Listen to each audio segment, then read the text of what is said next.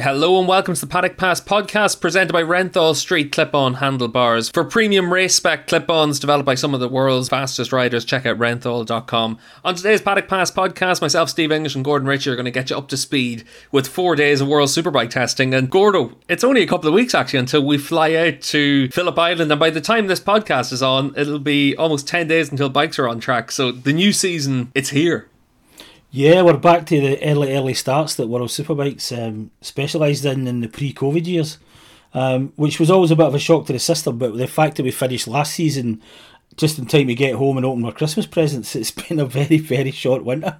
It certainly felt very short. All the riders said the same thing.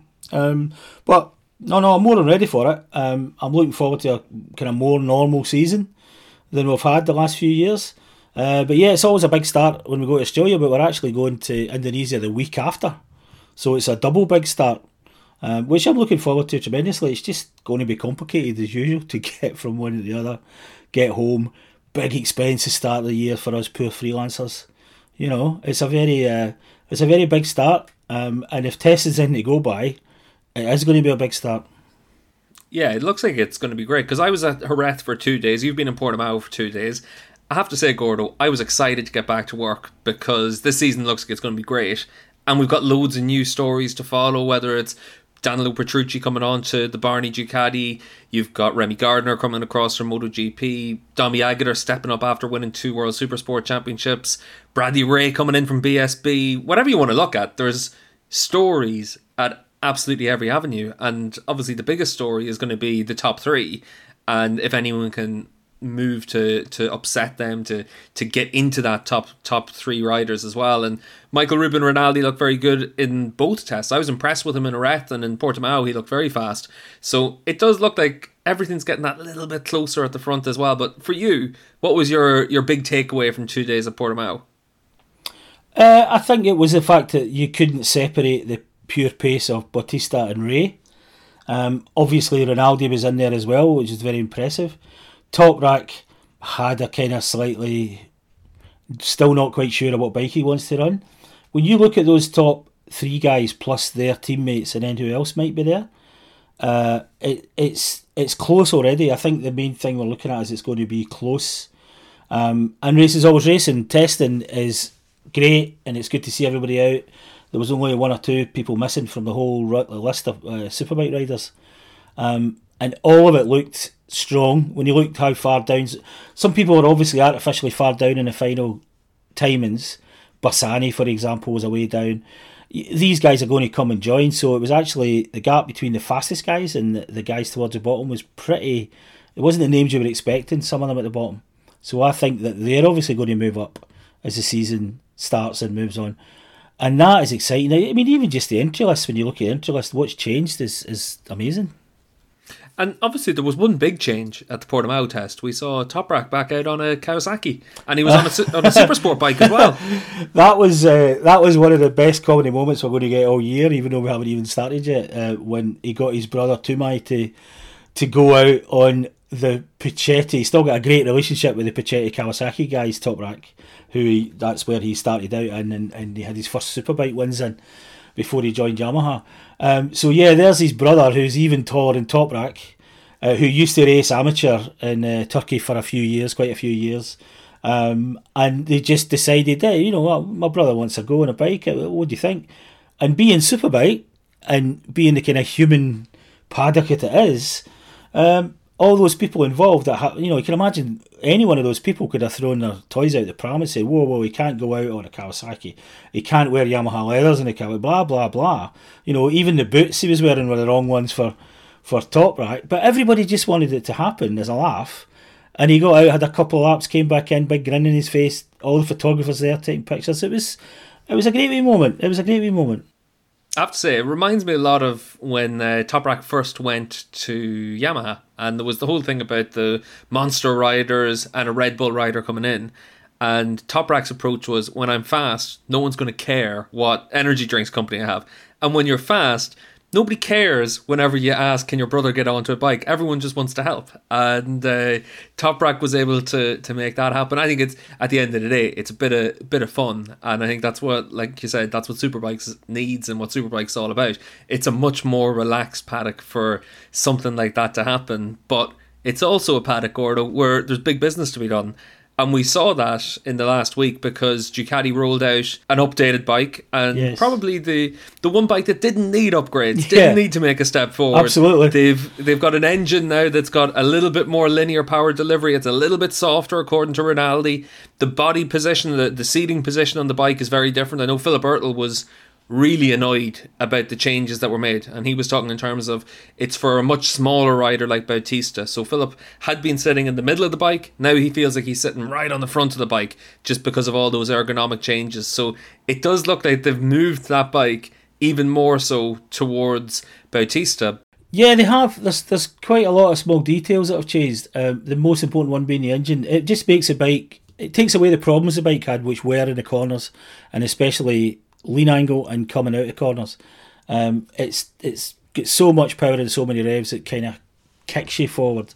Now this bike seems to be pushing you forward and then kicks you when it gets upright, which is very bad news for everybody else, because that's the one place that people could make advantage towards Bautista.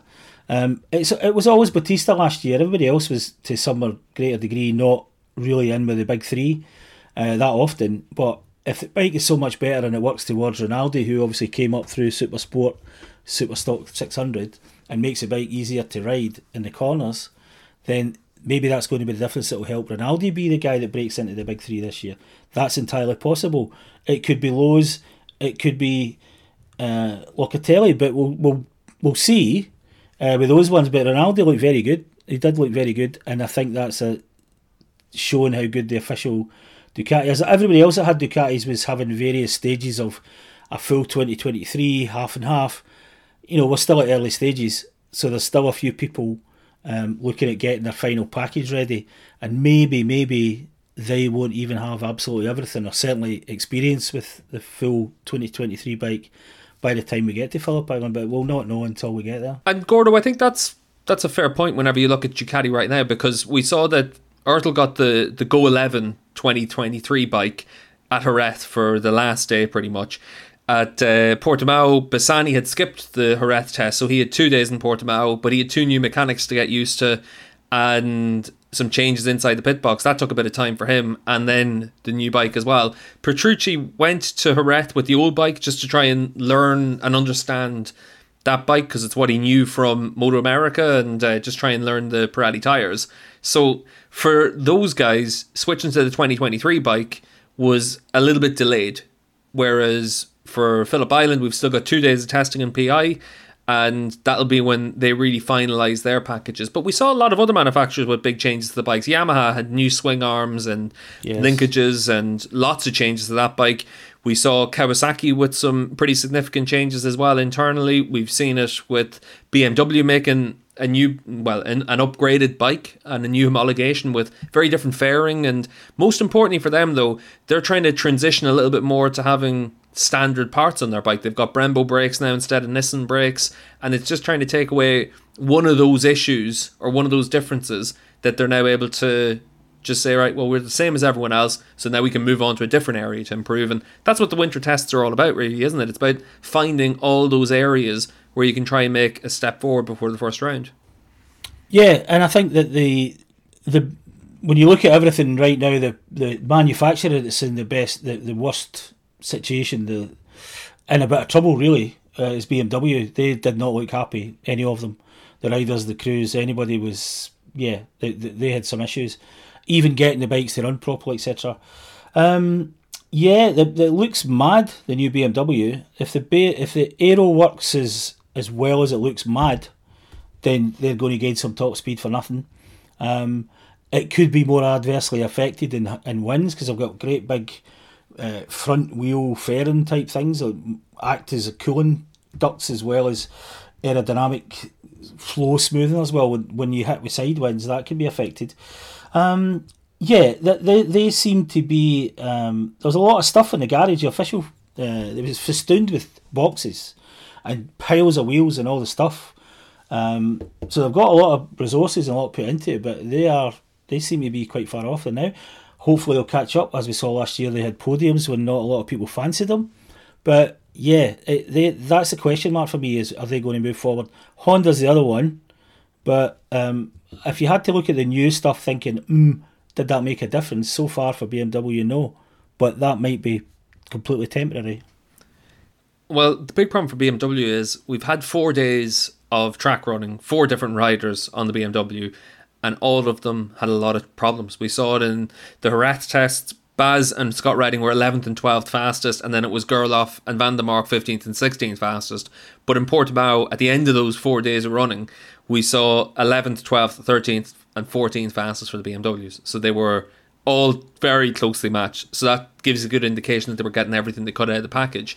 And I thought that one of the more interesting things I saw from Portimao was when Gerloff said to you that he lost his way on the final day and couldn't really get a grasp of what the problem was, and then it was just a case of just trying to do as many laps as possible just to almost work your way out of a problem. But it did seem that at different times over the 4 days, all 4 BMW riders got lost at one time or another. Yeah, and that's what I liked from outside. I didn't get the chance to speak to Mark Bongers, the boss of the whole overall BMW side of the operation.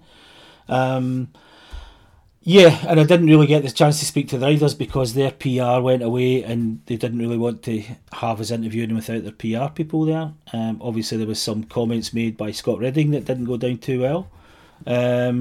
Which ones were they, Gordo? Oh, I couldn't possibly say. All of them. Yeah, all of them. And I do regret not being able to get to speak to Scott. I did really want to, but I just couldn't find him at the end. Yeah, that is definitely... Last year, remember, me and Charlie would have arguments about, there's going to be... The BMW is a good bike and it's going to be okay and everything else. Well, they've still got some issues. Maybe only because they've got a new bike. Maybe if they hadn't changed anything last year, they'd have turned up at that test and been 5, 6, 7. They'd have been ahead of all the fastest of the new rookies and the people that have changed teams. But they've brought a different bike with different parts on it, and... Yeah, the super concessions, whatever you want to call them, that appeared at the end of last year for them and Honda are going to be the same as this year. The Honda's going to be the same as it is. The BMW's got the change in the ferret, the frame hanger. But that's it. I think they've both now reset as far as I'm aware. And we haven't seen the rulebook, we haven't seen the regulations yet, we haven't got any of that unless it's published today. So we're all relying on what people are saying, and what people are saying now is that's it. They are not going to be at the stage of having more super concessions this year.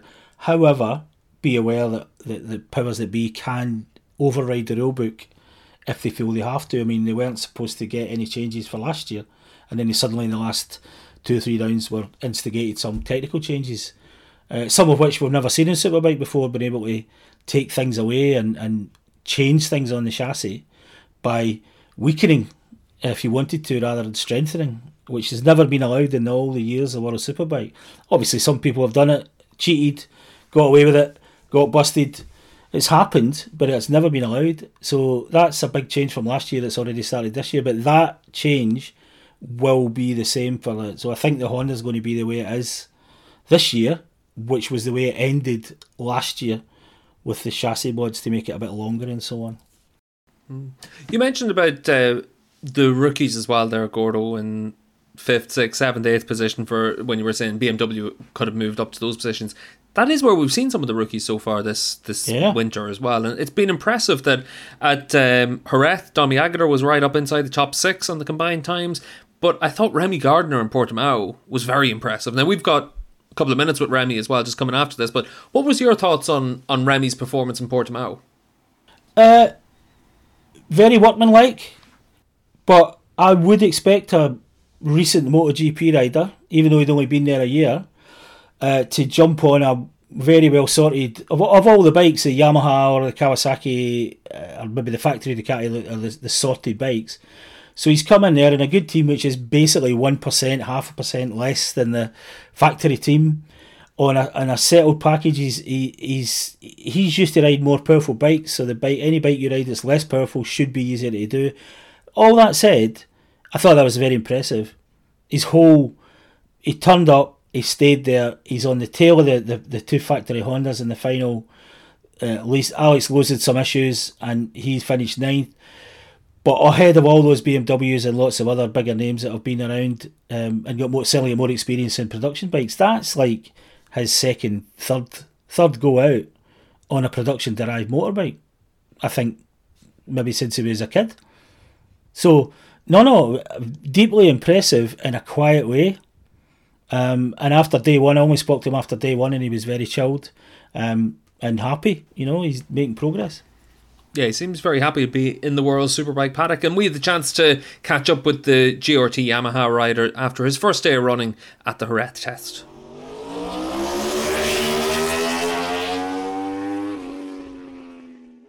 Remy Gardner, it's great to have you back on the Paddock Pass podcast, and this is obviously the middle of pre-season testing. You've only had a few days on the bike, and as it stands, only one day in the dry. But what have you learned so far? First day in the dry yesterday, so really enjoyed myself. New bike, new team, new tyres, everything's, quite foreign at the moment, but step by step getting a handle of the whole situation. And no, honestly, I'm really enjoying riding the bike. It's very fun, kind of moves around a bit, which is cool, and I'm just enjoying myself at the moment. Last year was a very tough season for you, but the year before you were able to show everything that you were able to do in the Moto2 class. You come to Superbikes and it's almost about trying to get past what happened last year and then get your form back from what it was a couple of years ago. Yeah, definitely. Yeah, I lost quite a bit of confidence, last year. In myself and other people as well. But hopefully, I can find that the mojo again, let's say, and start to ride, how I used to ride, and hopefully, feel comfortable with the bike and step by step, build that confidence back up. And I think that's at the moment the goal, just take it step by step and build that confidence every day that I'm on the bike and hopefully every weekend at the races. How tough for a rider is it when you go through a situation like that? Yeah, it wasn't fun, that's for sure. I went from, king of the world to just, feeling like absolute crap. And no matter what I did, I just couldn't get, my head around, what was going on. And anyway, it is what it is. It sucked. It's over. Move on. And I'm looking forward to the future now. And I'm sure I learned a few things, that's for sure, out of last year. So, in every negative, there's always positive. So looking forward to the future. 2 dry days here at Jerez. It looks like the weather's going to be good in Portimao for the next test, so another couple of days there, and then 2 days at PI. You actually do get quite a bit of running in a short period of time to get yourself ready for the first round, but as it stands right now, what's the one area where you look at and say, okay, this is where I need to make a step? I kind of got some bad habits from last year, let's say. I didn't used to ride like that, but at the moment I'm just riding like an animal, attacking the corners like a lot on the front, braking really late, opening too much gas too early, just kind of riding, too savage at the moment. And I think just with these tires and especially the Yamaha, I think it's more of, you gotta just relax on the bike, let the bike flow and carry the corner speed, which I'm not doing at the moment. But even from the start of yesterday to the end of the day, I already made a big step in my riding style as well. And hopefully, a good sleep last night, and I'll be making another step today, hopefully. But it's pretty clear on data, which is good. And, the team are really great and helping me out. Great to hear from Remy Gardner after his first couple of days as a World Superbike rider. It's going to be really good to see how he does at round one. Obviously a home race for Remy in Phillip Island in a couple of weeks' time. But Gordo, he's not the only rookie at the GRT Yamaha squad. He's alongside Domi Aguilar. And at the first test, Domi looked really impressive, and it was interesting to chat to him after that first test because Jerez, the track that he knows like the back of his hand, he's been racing there for 20 years basically, but he said that he had to relearn the track because all of his old brake markers and this, that and the other had to be different. So he's had to adjust to riding a superbike. So in Jerez, it was about adjusting to braking a little bit earlier and adapting to having the more power. But Portimao looked like a very different story. He was 6th fastest at Jerez. Portimao was a much more challenging test for him. He was 16th fastest. And a big factor for that was having to control the wheelie and all the different factors that physically make a superbike much more difficult to ride than a supersport bike. Yes, and also tyres. I think he had 2 or 3 goes on qualifiers, deliberately trying to get a good time in Jerez. We have to engineer that into the equation as well. He did kind of go for it, as you say, a track he knows very well, happy with the bike. Portimao's is difficult. if you're going to have a problem, you're going to have it several times a lap at Portimao. It's such a tricky track, so many changes of elevation, blind entries. If you're not totally confident, you will lose time just because you're not quite sure because it's a blind entry. If you're totally confident, you think, yeah, I know the apex is there. You're having to look through the ground, or you just can't see the apex. It's such brutal elevation changes. So yes, if they're going to get caught out, that's the place they're going to get caught out. It's something like Portimao. But again, maybe the first test was he concentrated a bit more on times at the end. Is what he said at the time. And I think this one was maybe, we need to do more work here to get the bike to work the way he wants. But even then, he wasn't. There was 23 riders out there, and he was obviously toiling. He was 16th, and unlike other riders who might have been toiling, he actually improved his time in the second day. So whatever they did improve it, which is the only thing you really care about. Because if you keep improving, you'll get there. Yeah, and I have to say that for everyone, we're quite curious to see how Domi does, because as a double Supersport champion jumping onto that bike, he's going to have an opportunity to have some good results, and he's certainly very excited to be back on a superbike. He's got some big bike experience from Suzuka 8 Hours and endurance racing, but to be a full-time World Superbike rider is something that he's wanted for quite a while now. So we also had the chance to catch up with the other GRT Yamaha rider, and we're going to hear from Domi, and then we're going to take a quick break on the Paddock Pass podcast.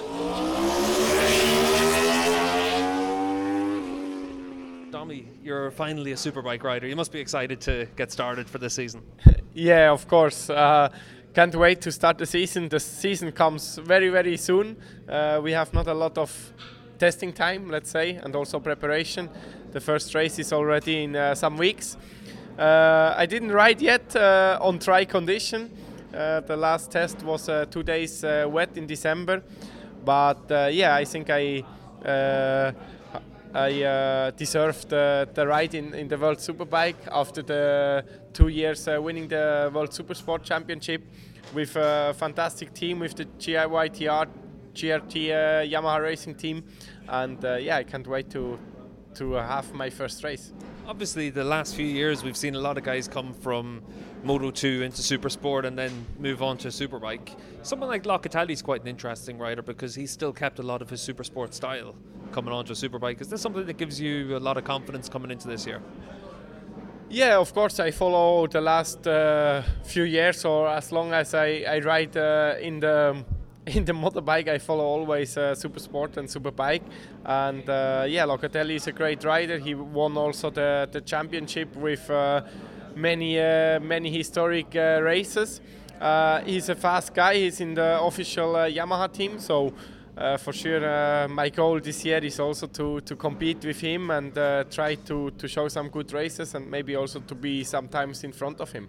It's obviously going to be an interesting season for all of us to watch the Yamaha riders, whether it's yourself, Remy, Brad Ray comes across from BSB. It's three guys coming from very different bikes to a superbike, and there's going to be comparisons made between all three of you. I think all the three have a lot of experience with different bikes.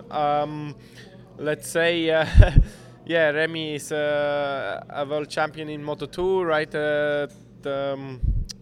The MotoGP bike last year. Me, I was riding a long time now 600 with Moto2 and the Supersport, also the Moto E bike. Bradley was riding also 600 and 1000. So I think the Superbike it's a different bike to all other bikes. You need to try to adapt as fast as possible to see how the power works, all the electronics, the tires, and then I hope I can make good results. That's great. Thanks, Tommy. Thank you.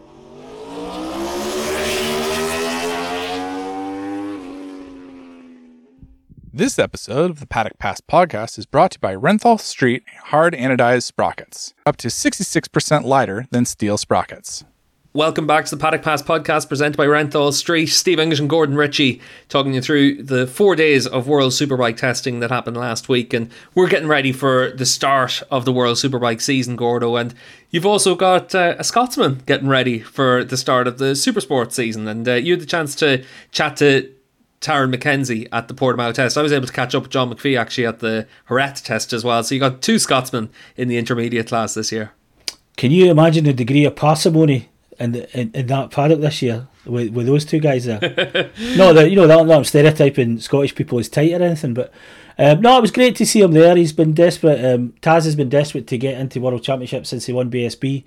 I don't blame him. He obviously had a period of time in Moto2, and his track time was limited. So bear in mind, whatever times you've seen for him or anything else, he had to share a bike with his teammate. But it's not because of the reason that I was told originally, which was parts and having the bike exactly race ready.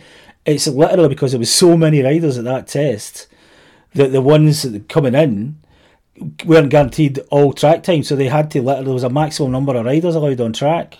So that's why Taz did half a day. So he did half a day first day, half a day second day. So he didn't even get a full test, nor did his teammate. So, and the same I think for the MIE Superbike guys. So yeah, he enjoyed it. He said it was very strange to get off a Superbike onto a 600 because obviously it's kind of, it's a big drop in power, and change manufacturers, everything. But no, he was very serious when he was looking at the bike and talking about the bike. He's brought his own crew chief over from BSB. It makes a big difference. It's not going to be, I think, a very easy, immediate first couple of rounds when you've jumped into a completely different paddock on a different bike. And again, a bike that hasn't raced for a couple of years and is now therefore different than the one that was last raced in World Supersport.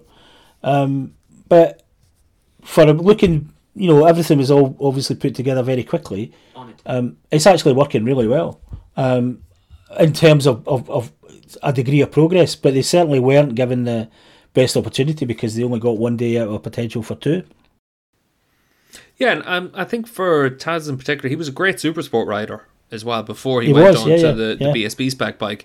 And I think he won the championship on a Kawasaki and a Yamaha, and now he gets a chance to ride the Honda as well. So he's a rider that's got a lot of experience in that class, and he's got his chance to try and go out and shine. And that's a bike that's had a lot of success in the Japanese championship. Obviously for Midori and for Maruwaki, they're putting a lot of effort into this class as well. So I'm excited to see how it goes for Taz. I think it's one of those situations where if he turns up in Phillip Island, there's work to be done, and you have to be mindful of that in those early rounds. But by the time we get a few rounds into the season, you'd certainly expect and hope that he's going to have some strong runs. And somewhere like Donington's going to be obviously a real opportunity for him. But there's other tracks that he knows as well, especially from his time doing almost a full season of Moto2 World Championship as well. So he's going to have a lot of adaptation to do to get used to being a Supersport rider again. But at least he knows what to expect. And the one thing I would say about the potential leveler for anyone in Supersport, and it's a thing that should be borne in mind for anybody at that very first round, is tyres, tyres and tyres. Because Supersport at Phillip Island has been the area where there has been tyre issues in the past. It seems to be more for them than it is for the Superbike guys. So you've got to be careful with your tyres. You've got to push them enough. You've got to push them enough to win. But if you push them over, you're not going to win. So there could be a lot of weird results at Phillip Island specifically. We'll maybe get more of an idea because it's only 1 week later and nothing's going to be able to get done other than transport the bikes and stuff to Mandalika. So maybe Mandalika is actually going to be a better idea where Taz or any of the new guys are coming into the championship will be.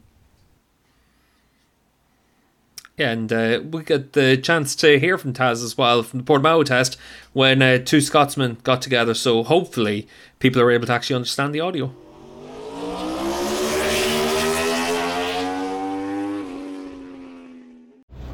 First experience Yeah. of the 600 in a long time. Yeah. In general, how did it go? All right. Yeah. I was pleasantly surprised with the chassis and stuff. It's still quite standard, so it's hard to kind of pinpoint like engine and electronics and stuff like that because it's still just got kit HRC stuff on. So I think for Australia it will make a big step, and then when we get back to Assen, I think it will make another step by the sounds of it. So at the moment, we've just got to be a bit patient and a bit realistic of where we're at. But I think from now till Australia will be a big improvement, and it's hard to judge where we're at lap time wise because it's so far off at the moment just because it's quite standard still. But being back on a 600, really enjoyed it, and kind of getting back into the swing of things really. Yeah. And it was just a shame that there was so many riders here. Yeah. Your track time ended up being a bit limited. You Yeah. had to share your bike with your teammate. I know, to be honest, with the way the bike was, we were maybe not expecting to even ride at one point. We were just coming for kind of photos and videos and stuff. So the fact we both rode, Adam has been riding a super bike in Asia, I've been riding a super bike in BSB for a few years, so it was nice that we could both come and ride 600s and just kind of get back into the swing of things, understand the bike. We kind of both got a little bit of a base setting now for Australia, so that's kind of cut a few corners, which is nice. And yeah, to be honest, with the track time we've had, it's been valuable. The weather's been really nice, whether we ride in the morning or the afternoon, so we can't complain with any of that. And yeah, see what happens in Australia. 2 days of testing before the race starts, so that's going to be even more valuable. Yeah, again for Australia, I've been to Phillip Island, but a little bit like Portimao, I haven't been there for 5-6 years, so it was nice just to be kind of getting back out there and having the test is perfect. And hopefully the improvements on the bike, it just gives us a little bit of time to kind of get up to scratch with it before the race weekend. Great to hear from the 2021 BSB champion Taran McKenzie ahead of his World Supersport debut season. But Gordo, he's not the only BSB champion making the move to World Superbikes this year. We've also got the reigning champion Bradley Ray, and Brad had his first test with the Moto X team this week as well. And you again had the chance to chat to Brad down in Portimao, and I think it's fair to say he's excited to have the chance to be on the grid. It's not the ride that a lot of other riders would have taken, because it's only for the European rounds, but he still gets 9 outings this year, and he's going to get a good opportunity to show what he can do. Yeah, it is a shame that it's difficult to break into World Championship racing now, irrespective of your most recent credentials if you're a British rider. Obviously BSB likes to keep hold of the riders anyway, but here we are, the last 2 champions are now racing in World Championship, and Brad's the one on a superbike. And that's a good little team, that. It's the Yamaha have got a real factory going in terms of production for all their customer teams. They resourced it better last year, and now they're ready to supply right down to what people would consider maybe the bottom of the grid, with more or less the same material. Now there's 4 proper factory bikes, 2 in the factory team and 2 in the GRT team. But the rest of the people are getting good material, and they're getting Yamaha people helping them. That's the way to do it. The big thing for Brad is obviously electronics. That's his big thing, to learn how to work with them, how to ride with them, how to use them, where the limits are, what not to do. A lot of, and this is unfortunate for a lot of people, is you have to learn what not to do when you ride in World Superbike now compared to any national championship that doesn't have the same level of electronics. It's actually not more. Sometimes you actually have to try and give a bit less. Less is the wrong word, but you have to be more controlled in certain areas to get the best out of it, to let the electronics help you to get the tyres to the end of the race, to get the last lap as fast as it can be, and still be competitive for the rest of it. Brad looked very happy at the end. He was very happy at the end of that Portimao test, I think. He's excited to be there, yes. He's very excited. And he's got Shaky in his corner. You know, Shane Burns looking after him. That's a good mentor to have. That's a good brain as well. And I had to go back and talk to get the little chat that we've got here. I had to go back 3 times because they were all sitting talking about the bike and the day and what to do and what they were going to do next. They were debriefing for ages. So, you know, that's a good sign. And they weren't all shouting at each other. They were all talking to each other and doing through the work. To me, that was a very good debut. Third time lucky for you, Gordo, but we're going to get the chance to hear from Bradley Ray now, and let's hear from the Moto X Yamaha rookie. What's your impressions, and then what's your feeling about the bike and being here? Yeah, very good. Obviously, for me, it's the first time with the team with the full World Superbike spec bike, and the first time that I've actually ridden since Brands last year. So right. A while. Yeah, it's a bit to get used to. Had to get up to speed quite quickly, but yeah, we just had to go through all the normal testing process, which is setting handlebars, foot pegs, getting comfortable on the bike, and then just going through the electronics for me was a big thing. We found a fairly good base with the bike, base setup with the bike, and then just myself learning learning electronics. There's a lot more you can do to what we was allowed to do in BSB. So yeah, I was always learning, always changing, and we're just trying to obviously understand it from my side, and then just getting comfortable from doing that. So yeah, it's been a very positive test. And did you start off with as little electronics as you could, or did you just say, okay, this is what you're probably going to ride? Start at the A level of normal electronics for yeah, just a base setup what the team put in the bike, and yeah, just worked a lot on the chassis to get myself comfortable and got up to a decent pace before we then worked a little bit more on the electronics side. So we changed electronics quite a bit to get me to understand what it feels like with too much traction control, not enough traction control, and things like that. Just a big learning process, really. A lot to take in. Been like a sponge today, just soaking it all in. But yeah, we only had 2 days. Everyone else has had 4 days testing now, so we're a couple of days behind. But overall, feel really happy and looking forward to the next test. Tell you what, Gordon, we're getting a lot of interviews plugged into this show, and we've still got one more. We've got Jonathan Rea for 5 minutes at the end of the show. But before we move on to that interview, I think it's worth mentioning about the number of crashes that we saw during the course of the 4 days of testing, because it was cold. Like in Jerez and in Portimao, it wasn't the kind of conditions people expect in the south of Spain and down in the Algarve.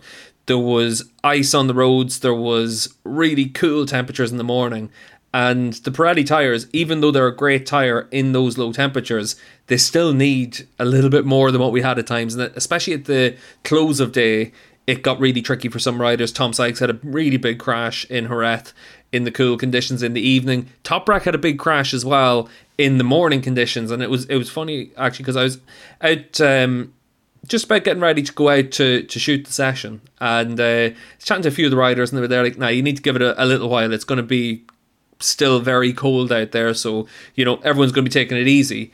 And I literally got to the last corner just as Toprak crashed, and it was a big one. Like, the bike ended up in flames, and there was a lot of work that needed to be done to repair that thing. But it was the same in Portimao as well. We saw crashes for Bautista, Lowe's, and plenty of other riders during the course of that test. No, there were some of it. Bautista fell in Portimao, and the second one was basically just because he was pushing the bike as far as it could go. The track temperature of Portimao was exactly the same idea as Jerez. I'd say the overall conditions were better, and I wasn't in Jerez to compare, but from what other people told me, Portimao was sunny from start to finish, but the track did need a bit of time to heat up, and when you lost the sun, the drop in track temperature was quite significant. So the delta, what you're talking about, is between the middle of the day, the late morning and the middle of the day, and the early morning and even the last half hour of the test, when people are trying to go for a time maybe as well. There were a lot of crashes, but you would expect that. There's a lot of people finding the limit, and as I say, Alvaro's one was literally finding the limit. He just said, I was pushing and eventually found the limit the hard way. So not you expect that in testing. Better to do it in testing than finding all this out in Phillip Island. Gordo, just before we finish up, we've got 5 minutes with Jonathan Rea as well from the Jerez test, and for the first time in a long time, JR has got some new faces in the garage. We've got new electronics guys on his side. You've got an electronics engineer between both sides of the pit box as well, with Christophe Lambert coming in, and this is good to see for Kawasaki, because new people bring new ideas, and I think that's something that could be quite useful to see how that plays out. Yeah, I think it's and he's also got a new rider helper. Kevin Heavenhad is retired from his position, and now Jonathan's brother's helping him out in that. So there's quite a lot of changes around about that. But when you look at the hardcore of that team, you've got ultimately Perry and his two mechanics. They've been the same guys forever. He's added already another mechanic, a female mechanic, not a thing you see very often, unfortunately, in the Superbike World Championship or anywhere else. Not quite enough female representation, helping out in that side of the garage as well. So there's he's had quite a few changes, but I think it's very important to see that those three are still the same. And the electronics guys are well known, very determined, but most importantly, Kawasaki recognised they had a problem where they generate so much data now that you can't act on it on the active weekend. You have to you find out things that you would be very useful to know on Saturday or Sunday. On Wednesday, purely because of the degree and the amount of data they have. So that's why they've got a central engineer in Christoph, and then they've got Danilo still working with Marcel's side of the garage, and now they've got Sander Donkers working in Jonathan's side of the garage as a direct engineer for them, and then one person above sifting through all this data, going through it all, speak to the Japanese overnight, etc., to let them use the data that they're generating and the comments they're generating and match them together and get better setup for race days. Yeah, I think it's going to be really interesting to see how that plays out, and we're going to get the chance to hear from Johnny. But just before we do, Gordo, obviously you've got to get your bags packed now just to get ready for Phillip Island. But what's the one thing that you can't go to Australia without? Working visa as a journalist. And I've already got it, thank God. You get your working visa, I'll bring our sun cream, and by the time everyone hears from us next, we'll be sunning ourselves down in Phillip Island getting ready for the first round of the season. So Gordo, big thanks for getting everyone up to speed on everything that you saw for 2 days in Portimao. Great to hear from you again. And you, mate. No, it was great fun to be there. I'm excited now. I was excited before. After those 2 days, I'm more than ready to go to start the season now. I'm the exact same. I can't wait to get ourselves going down in Phillip Island, and we've got the chance to hear from Jonathan Rea now, but this interview was actually originally posted on our Patreon as well. So Paddock Pass Podcast are on Patreon, so patreon.com/Paddock Pass Podcast if you want to get the chance to listen to a lot of additional content before we post it in the podcast, or also during the course of a Grand Prix weekend, or indeed the upcoming Sepang test, where we'll have our Paddock Notes show every day during the course of the test to get you up to speed. So Gordo, thanks for joining us as usual on the show. We're looking forward to having you give us all your insight all the way through the season once again, and can't wait to get down to Phillip Island with you in only a couple of weeks' time. But before we finish up, let's hear from Jonathan Rea as he gets us up to speed on how his winter's been.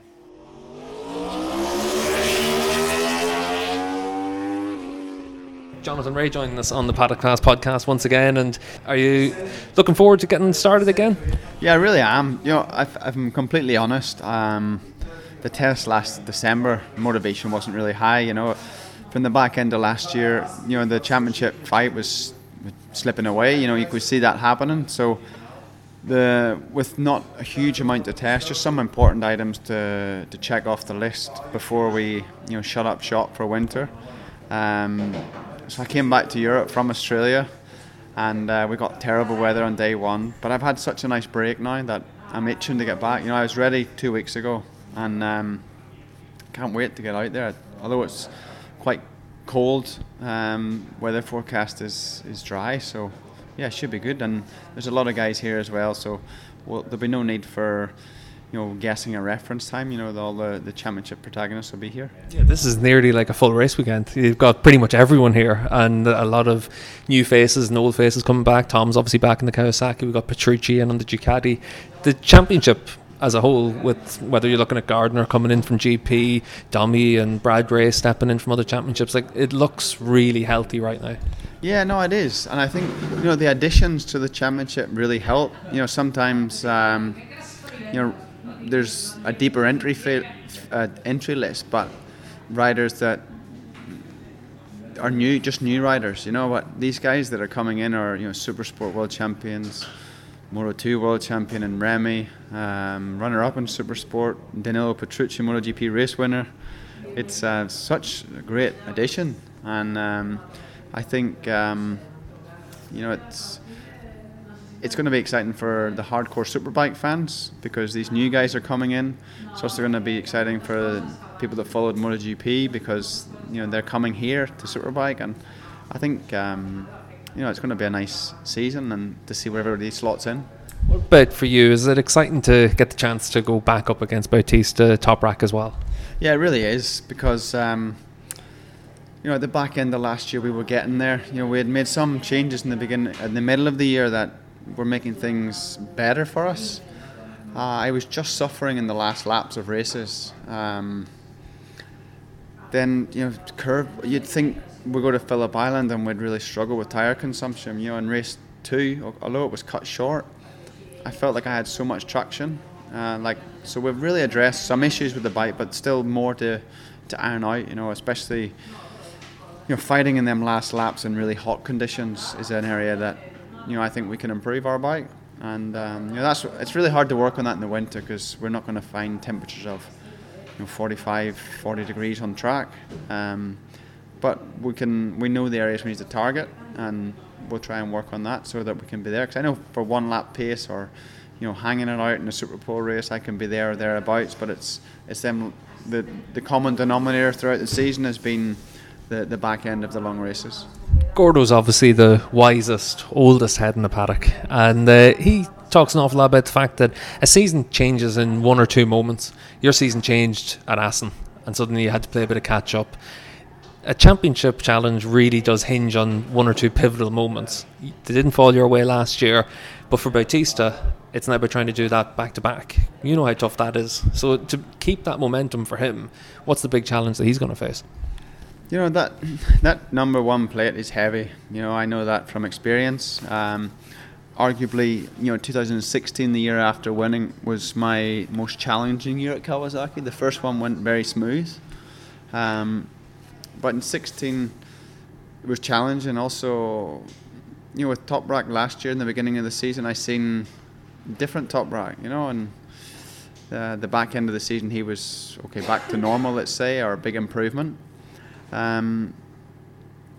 But it changes things. But there's expectation. There's no hiding anymore. You're the guy. You have to be the guy, and that's every session, every condition, wet, dry, hot, cold, and.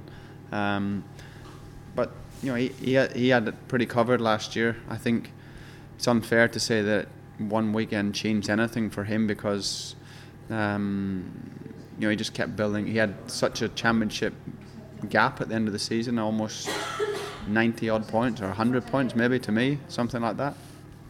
I thought kudos on a great championship, and even if I put my mistakes at bay and granted myself points that I think I should have had, we still weren't in the championship hunt, so a lot of work to do.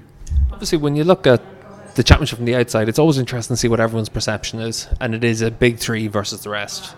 Do you think is that fair for where it is right now, or is it just a case of the 3 guys just have that little bit of a step maybe? It's hard to say. It's hard for me to comment on because I'm in the middle of that. I'm one of the guys, but so many guys in Superbike are fast. Especially the Ducatis, the Ducati riders on good bikes. You see Bassani with a pretty much private Ducati being there.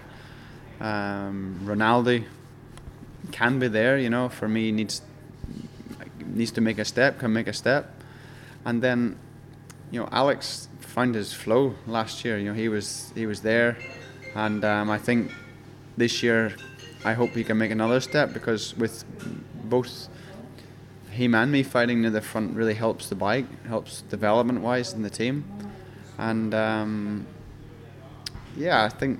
But if you look at it from the outside, it's me.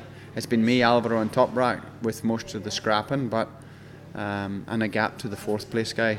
But that doesn't mean to say it's the same again. Always somebody makes a step, and last year it was Alvaro was the guy he was the guy. Next year, it could be, what's to say Bassani doesn't come out all guns blazing and he's the new guy, or Alex, or anyone for that matter, Vierge. There's so many different people you could have a case for doing a really good job. Just one last question before we let you go, Johnny. What motivates you more? Is it trying to get back to winning, or when you were on top, was it the fear of someone coming in? It wasn't someone coming in. When you're on top, it was the fear of not being on top.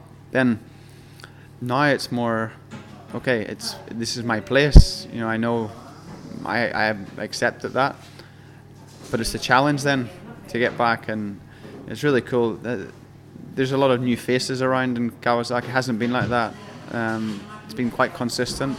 I think sometimes you have to shake the apple tree, and it's different vibe, different motivation, new people, and it's fun. It's going to be an exciting prospect to see us all glued together. So I'm hanging on that bit of motivation. Some changes with our bike as well, and hopefully that'll take us a little bit closer.